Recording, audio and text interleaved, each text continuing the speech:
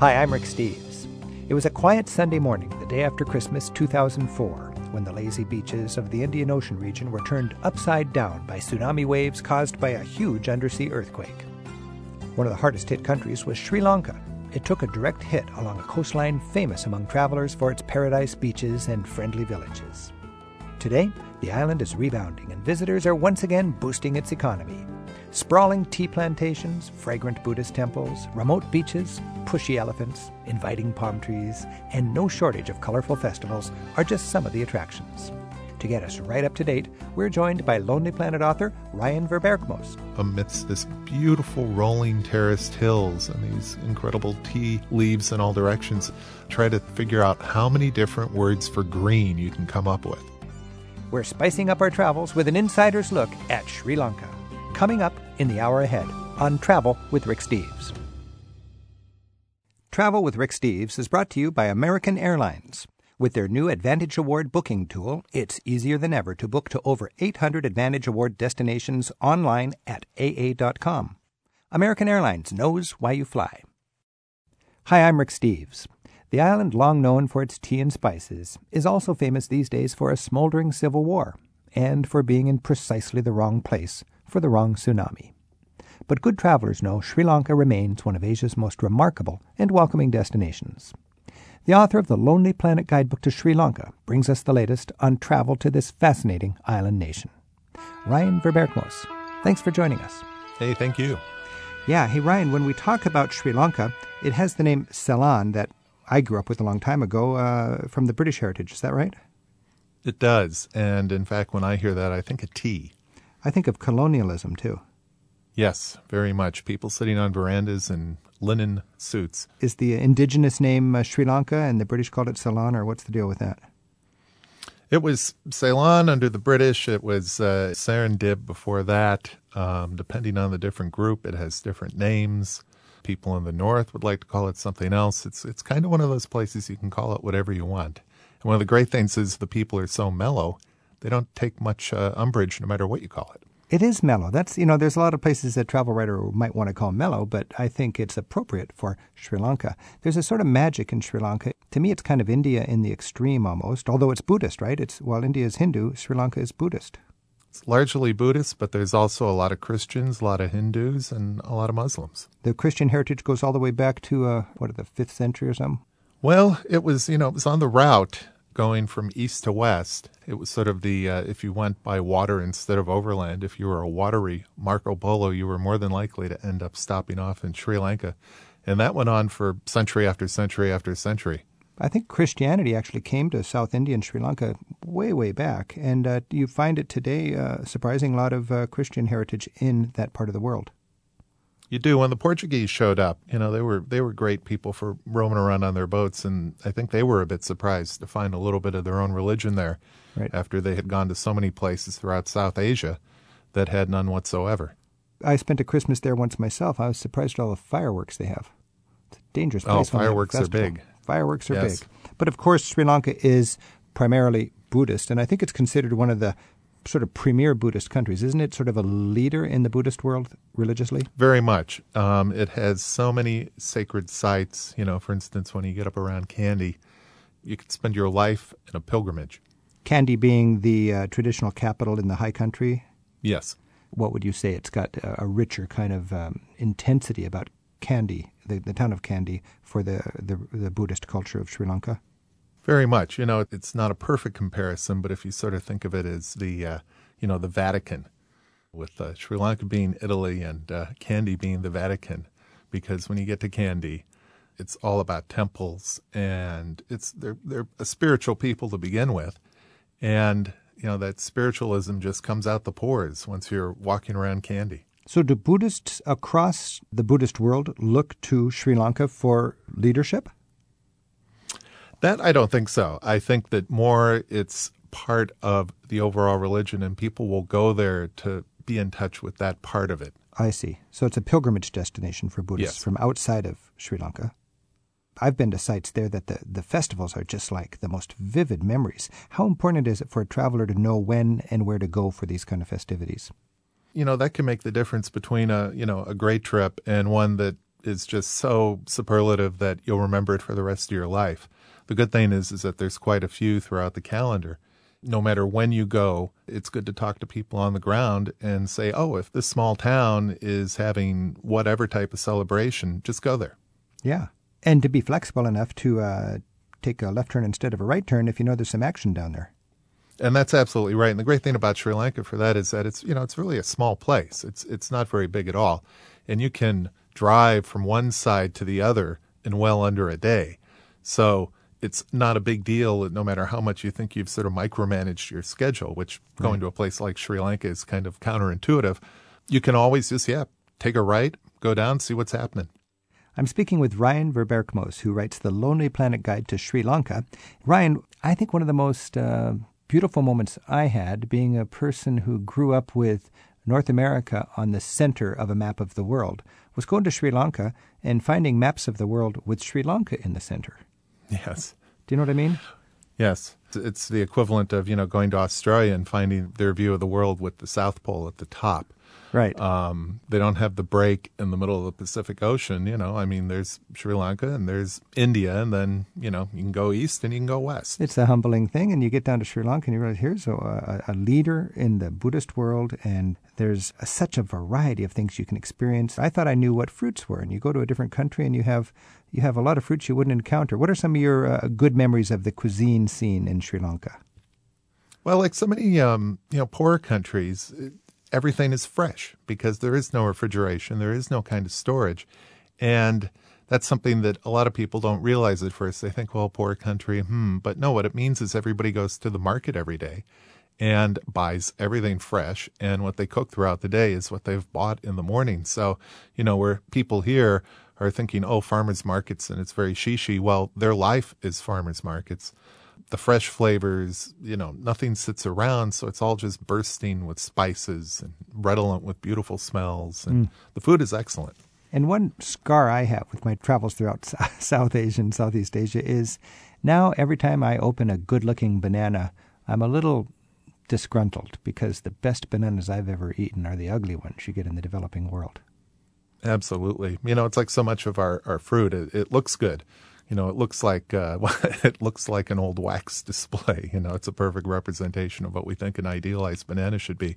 But yeah, when you go and get one that's sort of a rusty brown with a few red splotches, and then one bite has more flavor than every banana you've ever had. I was there, and I had the good fortune of hiring a car with a driver, and it occurred to me it was cheaper to rent a car with a driver than to rent a car and pay for insurance. Is that still the case? Absolutely. When I was there twice last year for an extended period of time. And that's just what I do, between $30 and $40 a day. And you get a good car with a guy who just knows the country up and down, and his life is taking people around and showing them the country he loves. And, you think about it, $30, $40 a day for someone who's just there with you. And that includes the car transportation. That's it. And that's he helps all you in. find a place to stay, and then he goes. He could stay with you, but he'll probably go find a humbler place to stay, so he goes home with more money in his pocket. He translates Absolutely. for you. He gets you all those experiences. He knows where the festivals are. That was the most important single tip from a friend of mine when I went to Sri Lanka, was to hire a car with a driver. Yes, it makes all the difference, and especially when you get a good one, and they generally are good. But they can make all the difference in your trip, because you'll say, boy, I'd love to find an unusual festival sort of like this. And, he's the local guy. He knows everybody's got a friend in every town. And pretty soon he's like, I heard about this thing, and we can go up there and it'll be amazing. Now, it's kind of an odd situation because we are so incredibly wealthy to these people just because of the different standards in the different countries. And you get yourself committed to one driver in one car, and he can, in a sense, have you captive, and he can derail your trip, and he can become very greedy, or he can be your best friend. The stakes are high, aren't they? How do you get it right? What I found the best way is who knows somebody? Somebody's got a cousin or somebody's got a brother. It's kind of like the business relationships you build up anywhere in the world. Who knows who? Yeah. If I was going in and I didn't know a soul, the first place I stayed, wherever I was that first night, I would say, I need a driver for 4 or 5 days. Mm-hmm. And, they're going to come up with somebody who's good, because already they want you as a customer to come back. They want you to tell your friends to stay at their inn or their hotel. So they're not going to stick you with somebody who's, a dud. Ryan, let's say you got 10 days and you want to hire a driver and you want to get a sort of once-over-lightly look at the island. Describe to me the best loop for 8 or 10 days that you would want to do for your basic introduction to Sri Lanka. You want to spend some time along the coast because the beaches are really, truly incredible. And that's one of the things about Sri Lanka is that it's sort of a little bit better than all these other places that are great. So that when you say, oh, it's got incredible beaches, well, it sounds very overused. But they really are. You get to this beach and the sand is white and it's got the palm trees hanging over the sand. And it's kind of this idyllic, perfect beach picture. And the beach just goes on and on and on and on as far as you can see. And there's very few people. So it's uncrowded. And then you want to get up into the mountains where so many of the sacred sites are. And there's, a myriad of sacred sites. So if I'm flying into Colombo, which, you want to spend about 3 minutes in the airport, first night, there's a little town near the airport that's on the beach called Negombo. It's not a particularly spectacular beach town, but its advantages is that it's very close to the airport, and so many of the flights get in very late at night. And kind of the last thing you want to do is if you're flying in from somewhere, then, get on the road and drive for a few hours in a place you're completely unfamiliar with. So Negombo is nice because it has hotels in kind of every price range. It's very relaxed. It's very mellow. You can find a driver there. So I would spend a day or two there just kind of getting my wits and, deciding what am I going to do now to independently explore Sri Lanka. And then from there, I would just head south along the coast. I'd go through Colombo. Colombo is the capital, but it's not the kind of capital that you need to spend a capital time at, if you're with me. Sure. Maybe pause long enough to have a gin and tonic at the Galle Face Hotel, which is one of the classic old colonial hotels in the world. And this is one of the ways where Sri Lanka, being a little bit off the beaten path, benefits you, because this hotel in any other place would have been remodeled about 107 times in the last 100 years. Well, instead, it's just a time capsule. Then you head south. The beaches are beautiful south of Colombo. I would head to Galle, which is about 70 miles south of Colombo, which is an amazing walled Portuguese old town. I'd spend a couple of days there. I'd then continue along the beaches on the south coast.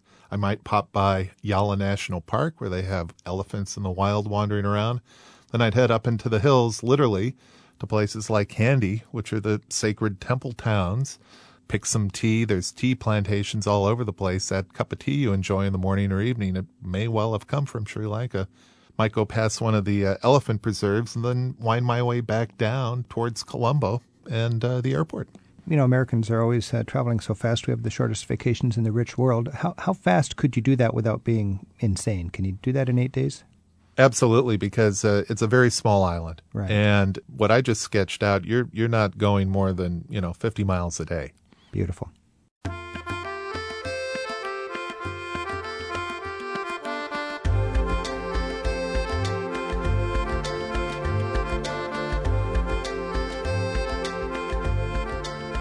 We'll look into the impact of the tsunami and a smoldering civil war in Sri Lanka, and how it all affects the country's tourism as we continue on Travel with Rick Steves.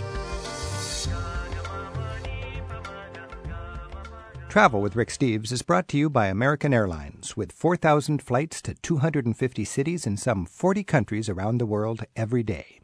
It's easy to book your next flight at aa.com. American Airlines knows why you fly.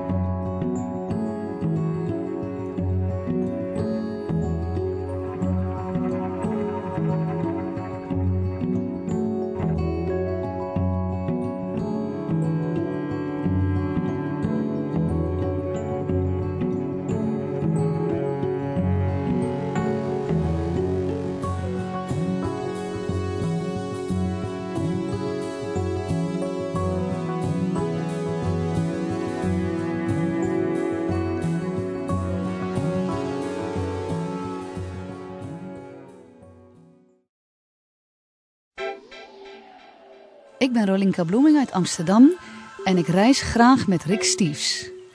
In Dutch, that is, I'm Rolinka Bloeming from Amsterdam and I love to travel with Rick Steves. En in Dutch, ik ben Rolinka Bloeming uit Amsterdam en ik reis graag met Rick Steves. Dank u wel.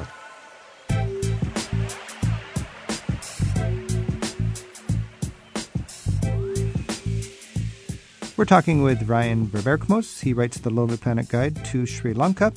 So we're just reviewing. This is a small island, Ryan, and it's a lot of diversity. You fly into the big city. You mentioned the beaches are beautiful. I second that. The finest beaches I think I've seen anywhere, especially when you consider the beautiful culture and the cuisine and the price. Then you go up into the mountains and you get all these rich Buddhist temples, and then you go to the grand tea plantations and gorgeous high country, and then you've got the cultural center of Kandy before returning to Colombo. So that's really the best introductory look at Sri Lanka. Ryan, of course, December 26, 2004 is a day that people in Sri Lanka will never forget. That's when the tsunami hit. I know that you went down there working for Lonely Planet to make sure that all the information was correct for travelers and to see what was going on, and you've been there since. Tell us a little bit about the impact of the tsunami on Sri Lanka and what's happened since. Well, Sri Lanka is shaped like a tear, and unfortunately that's all too appropriate because they've had a bad civil war that went on for many, many years, which they reached a bit of a truce in 2001. And tourism really started to take off in 2002 and 2003 and 2004 as people discovered what a wonderful place it was and all the beaches and the sacred sites. Then the tsunami came along, and I've been to a lot of places that have had natural disasters, and I've never seen anything like this. The west and south and east coast where all these incredible beaches are, the water just came in and just washed everything away. You would see what looked like a sandbar that had been swept clean, and there had been a town there on December 25th.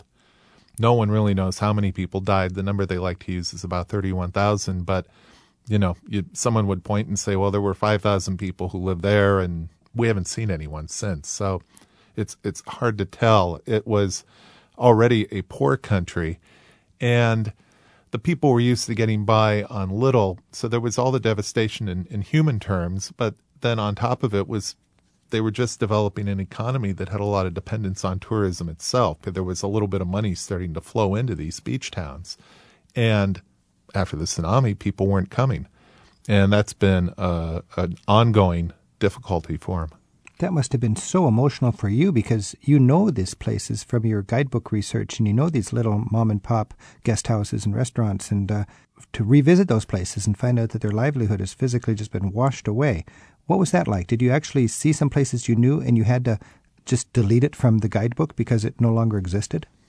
Well, that was, there was one area on the south coast where there was about 15 guest houses that were beautiful, little low-key, very typical of Sri Lanka because the political situation has been difficult for so long. There's not those kind of huge beach resorts that you find elsewhere. You have these beautiful beaches, and then you have a little guest house with 4 or 5 rooms. And the one area, I rounded the corner, and what had been this very long avenue lined with palm trees and small, cute little guest houses on the sand, there was nothing there. It was just gone. There was just water. And you had to change your book accordingly. Absolutely. And then it was just, all the individual human stories. I was there in January not too long after the tsunami, and, it was a case of so many people, they just had been waiting to talk to somebody. They wanted to tell somebody what had happened to them. So this another guest house where the guest house looked in pretty good shape near the beach. You could tell the water had come through, and I went in, and the owner, very nice guy, he was sitting there praying in front of a shrine, and I said, well, hey, what's happening? What's happened? And he just said, well, good to see you, but I'm just praying here at the shrine I just built because that's for my whole family. They've all vanished in the water. Oh, my goodness. That must have been just horrible to experience. Well, it was, it's awful for those people, as you go through the day, just story after story after story. And at the end of the day, the people who survive, they need to find a way to make some money. They need to find a way to eat. There's no real safety net underneath them. Now, do you feel like you're contributing to the rebuilding of the economy through the tourism? Well, as I was saying, the economy has had tourism very fast becoming an important part of it for so much of the coast, that what you kept hearing was, well, my whole town is shattered, but if nobody comes back to see us, then we will be in a real mess. That no matter how bad things are already, if people say, oh, well, they've lost their families, they've lost their loved ones, they've lost their town, we shouldn't go there. They're like, no, please get the other message out. Because if nobody comes here, we have no way to live. This is powerful, especially in a land like Sri Lanka that's had the civil war and then the tsunami. I believe you could say the number one employer and the number one source of foreign revenue would be tourism. Absolutely. Now, the rebuilding, are there sort of new codes for buildings? Are there unsightly safety walls in the beaches? Or physically, what's the difference now as they rebuild after the tsunami? Not much. There was a lot of kind of knee-jerk reaction saying after the tsunami that, some of these places had been built right on the sand. They'd been built right up to the high tide mark. I mean, they were pretty ugly to begin with. Mm-hmm. They were swept away, and afterwards there was, different governments were saying, well, you're going to have to build 200 meters back from the beach. Well, that quickly just all went away, and places are being rebuilt exactly where they had been built before, right up to the high tide mark. Given that the water went inland up to 4, 5, 6 kilometers, the 100 meters setback, the 200 meters setback doesn't really make much difference. Well, when I look at the map, the main road south of Colombo is literally right on the coast all the way along. Yeah. My goodness. Now, the other tragedy in Sri Lanka's recent past is the Civil War. You mentioned they had a truce in 2001. The way I understand it, ages ago when the British controlled Sri Lanka, they wanted to take advantage of all the tea, and the local people wouldn't pick the tea on the terms of the British, so they imported darker people basically from Tamil Nadu in the south of India to come there and be the guest laborers of Sri Lanka. The British made their money, they got out of there, and Sri Lanka becomes independent. But you've got two different communities. You've got the Sinhalese people who were there first, and the Tamil Nadu people who were brought in to work in the plantations for the British. And that was the seeds of the problem that erupted into this civil war. The Tamil Tigers, as they're called, were waging a war against the Sinhalese to get either autonomy or freedom in the north. How does that all? Did I get the history right there? That's kind of simplified. Well, it is one of those incredibly complex things, but that's a pretty decent simplification of where you've got two sides, and I don't know if there's a middle ground between them.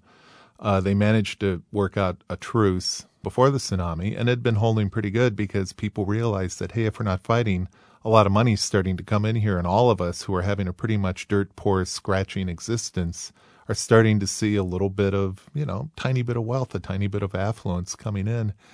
After the tsunami, there was a big election last year, and unfortunately, a lot of people would say very much the hardliners among the Sinhalese who just said we will never reach any kind of compromise with the Tamil Tigers in the north, they won. The people who were against any kind of compromise, and it's starting to spiral down again. It is. So the Civil War is still smoldering, and it could burst into flames. Yeah, it's definitely at that moment where the flames are right around the edges. And it just always points to me to the long-term sad impact of colonial greed, because it really the roots of it are with British colonialism, aren't they? Yes. And the English are long gone now.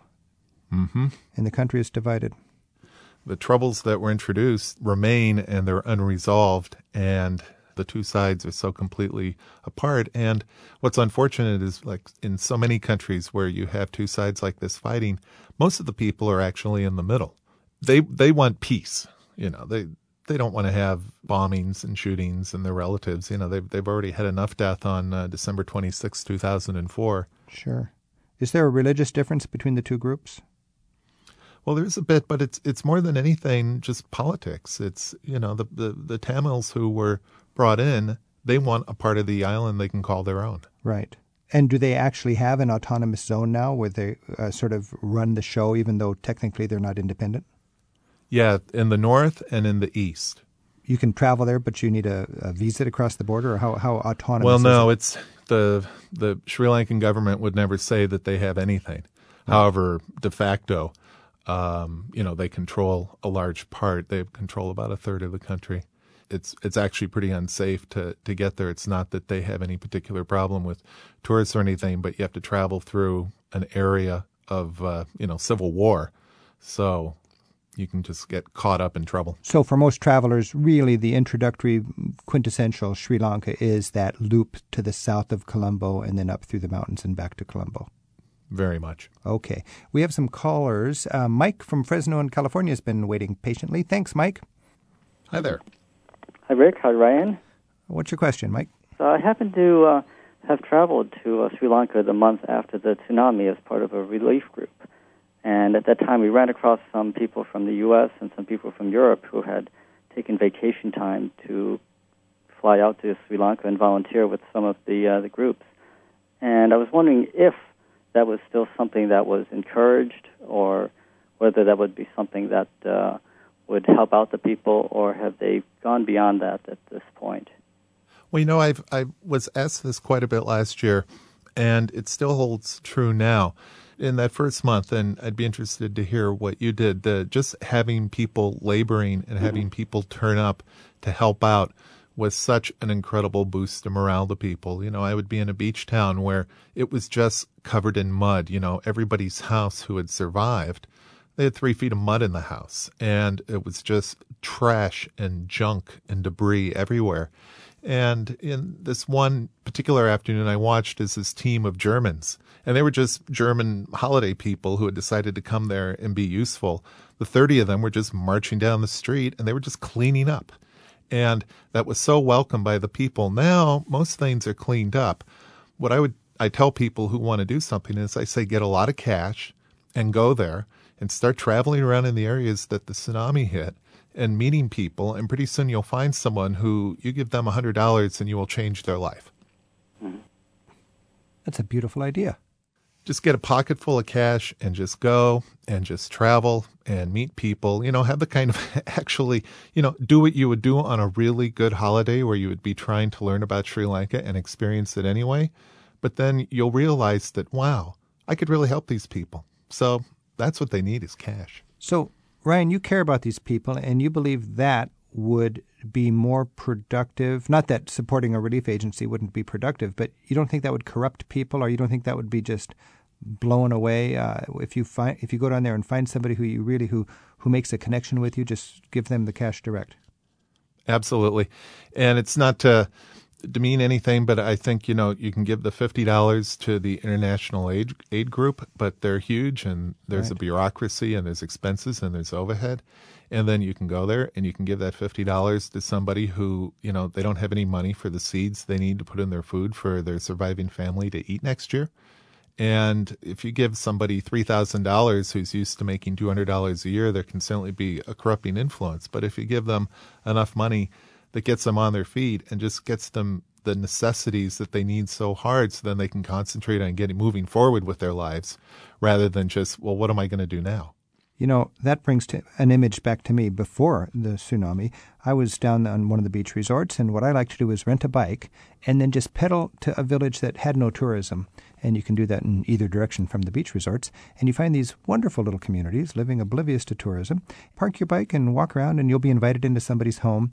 And I was so impressed by the happiness of these people and the commitment. They didn't have huge material desires. They had a bicycle, they had a good house, they had enough land to grow some food, and they had healthy kids. And I remember sitting in their house, and they brought out their scrapbooks and opened up, and they actually recounted the great days in the lives of their children that were saved in their scrapbooks. And I just connected with those people in such a powerful way. And to think that they would be in such a struggle now, and like you say, to think of what $100 could do for them, that could be a great souvenir, just to go down and to meet some people and help them in a person-to-person kind of way. Yeah, it would not be hard for do-it-yourself help. There was a British couple I met who they went and they just took some of their savings and they were just buying people mattresses, because if you think about it, if everything's been flooded with, 20 feet of water, well, the mattresses are all trashed, and they were just going around and buying mattresses cheap in the markets. They were buying locally made mattresses, supporting the local economy, and then turning around and giving them to people who had no mattress. Mike, in Fresno, were you able to get into people's homes on your trip and actually meet people that weren't parked in front of the temples to make money from the tourists? No. We stayed in a hotel, and we were transported to a medical unit, and that's where they had a health clinic set up the local people. But they were also building tents outside a mosque in Hambantota. And I think another question I had was we were always a little bit worried when we were traveling close to the beach because we weren't sure if there was any warning system. And I think that might be a concern for anyone traveling there now as to whether there is any type of tsunami warning system in place, because most of the tourist areas are going to be close to the beach. There's not a formal warning in the sense that there's certainly, there's been a lot of talk of spending millions of dollars to put in something that would sense the water coming. I did see the unofficial warning system in effect. I was in the old colonial town of Gala, and all of a sudden, thousands of people came running and ran up on top of the walls, which had survived the main tsunami. And the entire town, within about 15 minutes, was all standing on high ground. And it was because someone had called and said they'd heard from the radio that there might be a high wave somewhere. So, the awareness that you need to worry about the waves is certainly now ingrained heavily in the people. I bet. Mike, are you planning on going back? I'd like to at some point. But I was a little bit worried about the current civil war situation because at the time during the tsunami, it was, I guess they had a ceasefire for that year or so before it. And now I know it's kicked up a bit. But I guess the big question is whether most of the danger lies in the north or in areas that are more populated by tourists. Ryan, does the danger go south of Colombo? Well, there was a couple of bombings in the south in the last couple of months, mostly trying to put an exclamation point on the fact that what's going on in the north is going on in the north. I think in a day-to-day basis, people are not affected by it. The continuous hostility, the areas of real danger there in the north and east of the country. Is there an advisory against traveling there from the United States State Department? I was just looking. The U.S. actually has a fairly moderate warning. I looked at Australia, the U.K., and the U.S. just a couple of days ago. And Australia and the U.K. are both pretty much don't go. The U.S. has a much more nuanced warning saying that don't go to the north or the east. I see. Mike, thanks for your call. Well, thank you. We'll continue in a moment with more about how you can visit Sri Lanka with our guest Ryan Verberkmos. We'll also take your calls at 877-333-RICK.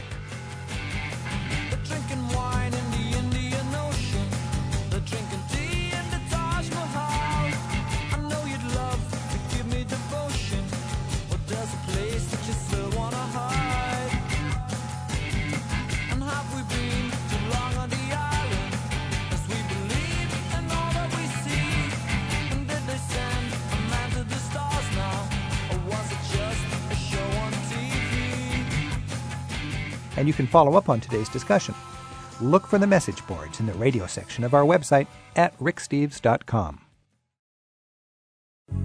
877-333-RICK and radio@ricksteves.com. I'm Rick Steves, and we're getting an update on the island nation of Sri Lanka in the Indian Ocean from Lonely Planet guidebook author Ryan Verberkmos. And we have Carol on the line in New Egypt, New Jersey. Carol, thanks for your call. Hi. My question was sort of the same as Mike's about my daughter and my grandson are going over Christmas and New Year's. My niece teaches in Colombo, and they were going down to Hikkaduwa and probably up to Kandy also, and I was wondering about the safety of them there. I was there in February last year, and we did have a driver, and we did go up to Kandy, and we did go to Hikkaduwa, and in Colombo also. And how did you feel? How did you feel safety-wise? Very safe, but since my niece teaches there, she knew people, and she knew the driver, and we stayed at a place called Blue Ocean Villa in Hikkaduwa, which was a friend of hers, and I felt very safe. I just wondered if it had gotten any worse, except when I heard about the bombing in Galle and also the assassination of the minister. I mean, we passed right by where that minister was assassinated, and I just wondered if you had any new information about that. No, I think it's as safe as it's ever been in the sense that, the people are remarkably gentle, and in a day-to-day crime sense, there's almost none. There's these occasional exclamation points to that one side or the other is trying to prove that there's a bit of a civil war, but you're so much safer walking down the street in a little town in Sri Lanka than you are, walking down the street, say, in Manhattan, because the whole idea of street crime it's unheard of. Have the Tamil Tigers, Ryan, ever targeted tourism to make their point? Not that I'm aware of. Someone could prove me wrong. But even the attack in Gala, which is a phenomenal town, it was bombing at a tiny naval base there. Mm-hmm. So even then, the explosion was aimed at a military force. Because in some cases around the world, terrorists have targeted tourists to make their point, knowing that that's sort of an Achilles heel of the local economy, and one disaster that way would ruin a country's tourism. Thank goodness they haven't done that in Sri Lanka. No, you haven't heard of the hostage taking or those types of things. I mean, right. Where people have to worry about the danger, it's just going up to where there's, active fighting like you would anywhere, and being caught in the crossfire. Yeah, and none of the tourist attractions that people are raving about are anywhere near that. No. I remember when I was there, a huge population of Europeans were coming, and they had direct charter flights from many points in Europe because it was such a popular destination for Europeans on vacation. Is that still the case? Yes, it is. The beaches, the west and south coast beaches that go on and on forever and ever with all these little guest houses. People can go there and for, $30, $40 a day have a beautiful room, all their meals, drinks, lovely beach. Everything's mellow. It's pleasant. They get no shortage of Germans and Dutch. Right. Carol, when you were there, how was your beach experience? Was very good, except there was a lot of mosquitoes. I would advise anyone to be on the second floor of any guest house they went. I was on the first floor, and I really got bitten. But other than that, the beaches were beautiful. And just to tell you that I'm from New Jersey, as you said, and the beaches are much like the beaches in New Jersey, which really surprised me. No palm trees in New Jersey, but the sand and the surf is the same.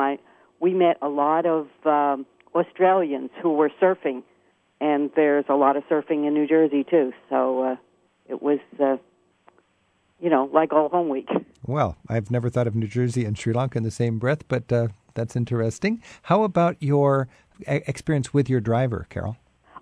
Yes, my niece had made friends with people from Sri Lanka down at Hekadua, and this was a brother of the owner of the guest house that we stayed in. So, yeah, it was very good. And he took us to a tea plantation and had us reserved a place, a hotel up in Kandy, and took us to the Elephant Orphanage, and he knew the places to go. And I would highly recommend that they get a driver, anyone who goes there. And it sounds like you did what Ryan recommends, and that's go with sort of a friend of a friend over there who wants to maintain a good good reputation, because you'll talk and they'll send more business and so on. Yeah. In fact, our driver was part of a NATO over in Afghanistan, which was very interesting too, because I said, "Oh, you were the one with the blue helmet," and he goes, "Yeah." Wow. And people generally spoke English that you met, or how was your communication? Yes, they all spoke English. What do you remember about the cuisine? The best pineapple I've ever had in my life. On the beach. And mangoes. Nice. The fruit was absolutely fantastic. Carol, thank you very much for your call. You're welcome. Ryan, in your book you say that Sri Lanka is arguably the easiest place to travel in all of South Asia. Why do you say that? Well, I think... it's the size, because it is so easy to get around fairly quickly. It's just not a very big place. B, it's like we were just talking about, the English is so widely spoken. C, the people are just so naturally charming and friendly and relaxed. And no matter where you go, it's not like, oh, who's these oddballs who have turned up in our midst? It's like, oh, hello. Very nice to meet you. This is my town. Hi. There is that civility with the sort of exotic jungle or tropics kind of feel, too. Exactly. I mean, there's that one bird that you always hear in tropical movies. It's sort of like, and you hear somebody being very nice, and you're having a little chat, and you hear that bird, in the background, and you're like, oh, well, this is kind of the perfect tropics ever. Maybe they got surf like in New Jersey, but they don't have those birds. No, they don't. That's right. Let's talk just a little bit about the nitty-gritty here. Do you need a visa as an American to go there? No, you can get one when you arrive. So it's easy. That's a lot of people. They say when they say, "Do you need a visa?" What they're really saying is, "Do you need a visa arranged in advance?" Yes. Many countries technically require a visa, but it's just stamped onto your passport when you get there. So that's good news. Generally, people fly in. Is there any sort of trick to getting there smartly from the United States? It's literally halfway around the world. Yeah, so you go east or west. You really can. You can go through, places like London or Frankfurt, or, if you're on the East Coast, I think you would want to go through Europe. And if you're on the West Coast, you go through Singapore or Bangkok, one of the major hubs. And if you live, say, in Chicago, I think you flip a coin. Also, it's very cheap to travel there, except they do have a kind of a, quote, foreigner's price, don't they, where there's two standards? Well, there always is, because in a sense it would almost be immoral to insist on paying 5 cents for a meal or, Right. what the locals are paying. But, the foreigner price, you just say, well, yeah, it's so incredibly cheap, even when you're paying the price that's been jacked up for your benefit. That's an interesting mindset for the traveler to get in. As a matter of principle, you don't want to be taken advantage of. On the other hand, we make in a week what they make in a year. If they're going to charge you double for your pineapple on the beach, it's not the end of the world. Exactly. And, when you're sitting there, you're doing everything you could think you want to do. You're staying in a great little place, and it's beautiful, and it's just very serene and happy, and, you're coming in for $50, $60 a day. You can't really complain with that. You can kind of say there's a language barrier when an American goes to England because they've got some different slang and jargon and so on. Is there any fun sort of pidgin English you pick up when you're in Sri Lanka? No, they're pretty proud of, it's a very well-educated country. There is that one little bit of lingering badness that colonialism brings, but one thing the Brits tended to leave behind was a bit of respect for education and schools. When you're there in the morning and you're with your driver driving down the road, every kid is in his school uniform with more textbooks than I had when I was a kid marching off to his open-air classroom. You get that colonial heritage when you go to Galle, don't you? That's that Dutch fort. Sort of the earlier European influence.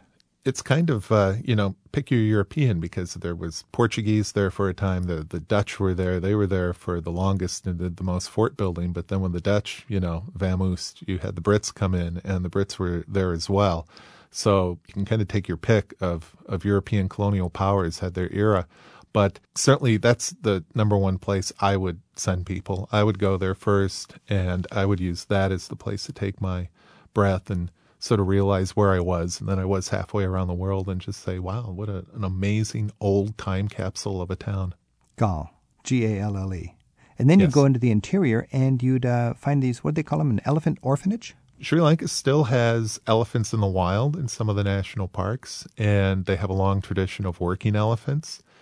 Elephants get thrown out of work, the lumber company goes bust or something, and they can end up at the elephant orphanage, which is really a home for wayward elephants.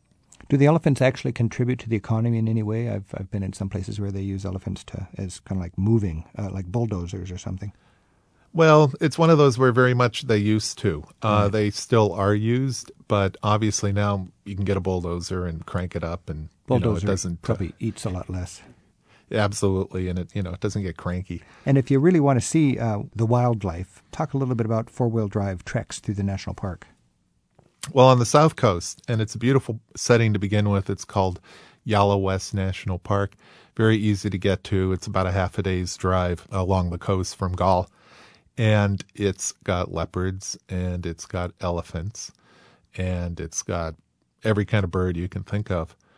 In a very sort of African savanna setting. It's not a real lush jungle setting. It's more open, which is actually good, because if it was dense jungle, you'd never see any of the critters. But you go there, there's all these dudes hanging around with their ancient jalopy Jeep, just waiting for, $30, $40. They'll take you out and drive you around till you've seen as many animals as you care to see. So you hop on your four-wheel drive, you check out the animals, and then you go down to a Buddhist temple, and there's a festival going on, and there's a food circus of lemonade stand type places outside of the temple, right? Right. And because, a lot of people aren't doing this, it is just so low key. There's just not a huge amount of tourists. The tourists that do go there tend to get stalled out a bit on the first beach resort they hit. Right. So people who want to even drive another half a day to get to the national park and go on a jalopy Jeep safari, you're not going to see a lot of people doing that. It's not like, okay, we're going to line up with the endless, line of Jeeps and everybody's going to go see the same elephant and, you're constantly getting stuck in tourism traffic. Well, it's just not the case. You can still do some touristic things. A lot of tourists will pay to see fire walking, isn't that right? Very much. There's a lot of different ceremonies. I mean, the tea plantations that we talked about, they can be very touristy in one sense, but in another sense, it's a chance for you to sit there amidst this beautiful rolling terraced hills and these incredible tea leaves in all directions and try to figure out how many different words for green you can come up with. I'm talking with Ryan Verberkmos, and he writes the Lonely Planet Guide to Sri Lanka. And Ryan, earlier you explained the classic route that you take. It's about 350 miles, a circle from Colombo along the south coast. The road literally hugs the coast, and then you go inland up into the hill country and to the place that's most famous for the tea plantations. Tell me about visiting a tea plantation in the hill country. Well, I'm always someone who thinks it's great fun to see where whatever I enjoy, where it comes from, like a brewery tour or something. Well, a tea plantation, there's your tea leaves growing and there's all these people. I mean, it's a very labor-intensive thing to grow tea. It's not just like it grows and you go pick a leaf and you got tea. There's people constantly tending these beautiful little plants, and they are gorgeous little plants. And as far as the eye can see, are the most astonishing green scenery. And you stop, you learn about how they grow, you see these plants, you talk to the people who are constantly tending and making the plants happy so they make good tea, and then you have the tea. So you're surrounded by tea, and then you talk about fresh tea. People show you around and take you step by step? Absolutely, and you go into the big warehouses where the tea is being graded, and you very quickly learn that, like so many things in life, there's the very good and there's the not so good, and you find out what the difference between grade A is and the stuff they sort of pass off that it's nowhere near grade A, and in a very quick amount of time, you're a connoisseur. Well, I would say the highlight is going to be hanging out on these idyllic beaches, and from my experience, there was the not ritzy, but sort of the very well-visited, busy tourist beach. That was Hikkaduwa for me. And then the more offbeat beach, and I found a place called Tangala. Tell me, Ryan, your assessment of the beach scene if you're choosing from beaches. What's the pros and the cons of the mainstream beaches and the offbeat beaches? Well, I like the ones that are on the south coast going east from Gala. Gala's the colonial fort town. That's just an amazing place to walk around and let history seep in through your pores. Then going east, it's beach after beach after beach. And I think you just go until you say, oh, for whatever reason, this beach is perfect. Now, you can go as short as about 4 miles east of Gala. So after about a 10-minute drive, you get to just an incredible beach called Unawatuna, which is a perfect little cove of beach. And it's backed by a perfect little cove of palm trees. And it's got about 20 very low-key, mellow places to stay for about $20 a night. And it's gorgeous. It's sort of your tropical paradise beach. And from there, you just keep going. You can go to Tangala, where you went, which, again, it's a much longer, it's less of a cove. But that's where you can, just start walking the beach. And you can get in some serious miles along the beach. There's incredible surf, bigger choice of places to stay. And it's town after town, beach after beach like that. And I would just, with my driver, just go and say, let's try this one. You mentioned surfing. I remember people said, be careful of body surfing. It's dangerous. And I was a lot younger then, and I went body surfing, and I got caught up in a wave, and I feel like I almost broke my back. It was one of the most scary episodes I've ever had. Do people get hurt body surfing in Sri Lanka? Are there places that are good for body surfing? What are your comments there? Yes. There are definitely good and bad places. And again, that's where it's good to just talk to people, because no one wants to see their guest, their visitor, their newfound friend in any way hurt. And people are very quick to say, oh, very bad beach, or, be very careful at this beach, or I think you will be very happy if you go body surfing at this beach. People will very quickly steer you the right way. And of course, when you're laying on the beach, you've got your glass bottom boat experience where you can go out and do a little sightseeing that way. The big thing is always get some snorkel and a mask and fins and go out and see what's growing. There's reefs all over the place. Go, shuffle around the reef for a little bit and then come back and dry off under the palm tree. And then you got your mom and pop little place a couple hundred yards inland for dinner. You can walk around and there's all the travelers there. This is really the international backpacker kind of scene, I think. Yes, sitting in a bamboo chair that's right on the sand with the sun going down in the distance, and they've handed you a cold beer, and some fresh shrimp, to quote our Australian friends, around the barbie. Doesn't get much better than that, especially when you say, wow, I think I just spent $30 today. Ryan, you've spent a lot of time in Sri Lanka. What have you brought home in your everyday life? How has it affected you and just your outlook on the world? Well, it was so much of it has come from being there in January of last year, and then again in October I went to the same places and saw people, how they were picking their lives up again, and oftentimes in circumstances that, you can't really adequately describe. It just sounds trite or cliched, and no matter what happens to you during the day, you can say, I've met people who have showed such grace and fortitude in absolutely unbelievable circumstances, so if I can conjure up about 1% of that, I can probably deal with whatever life throws at me. Wow, travel can put things in perspective. Ryan Verberkmos, author of The Lonely Planet Guide to Sri Lanka, you make me want to go to that beautiful tear-shaped island filled with grace south of India, Sri Lanka. Thanks a lot. You're welcome, Rick. And happy travels. Thank you.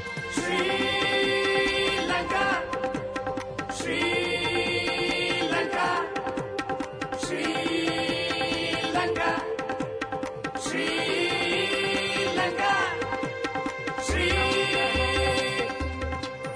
This land of mine so beautiful, rain-drenched sunlit hills, temples praising every god, this green and virgin land.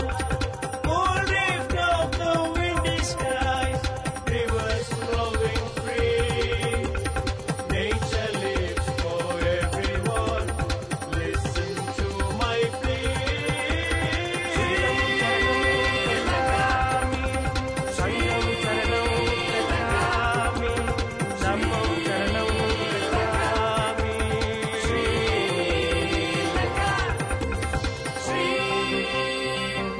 Travel with Rick Steves is produced by Tim Tatton at Europe Through the Back Door in Edmonds, Washington.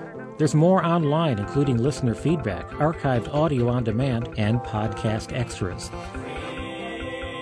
It's in the radio section at our website, ricksteves.com. Join us next time as we travel with Rick Steves.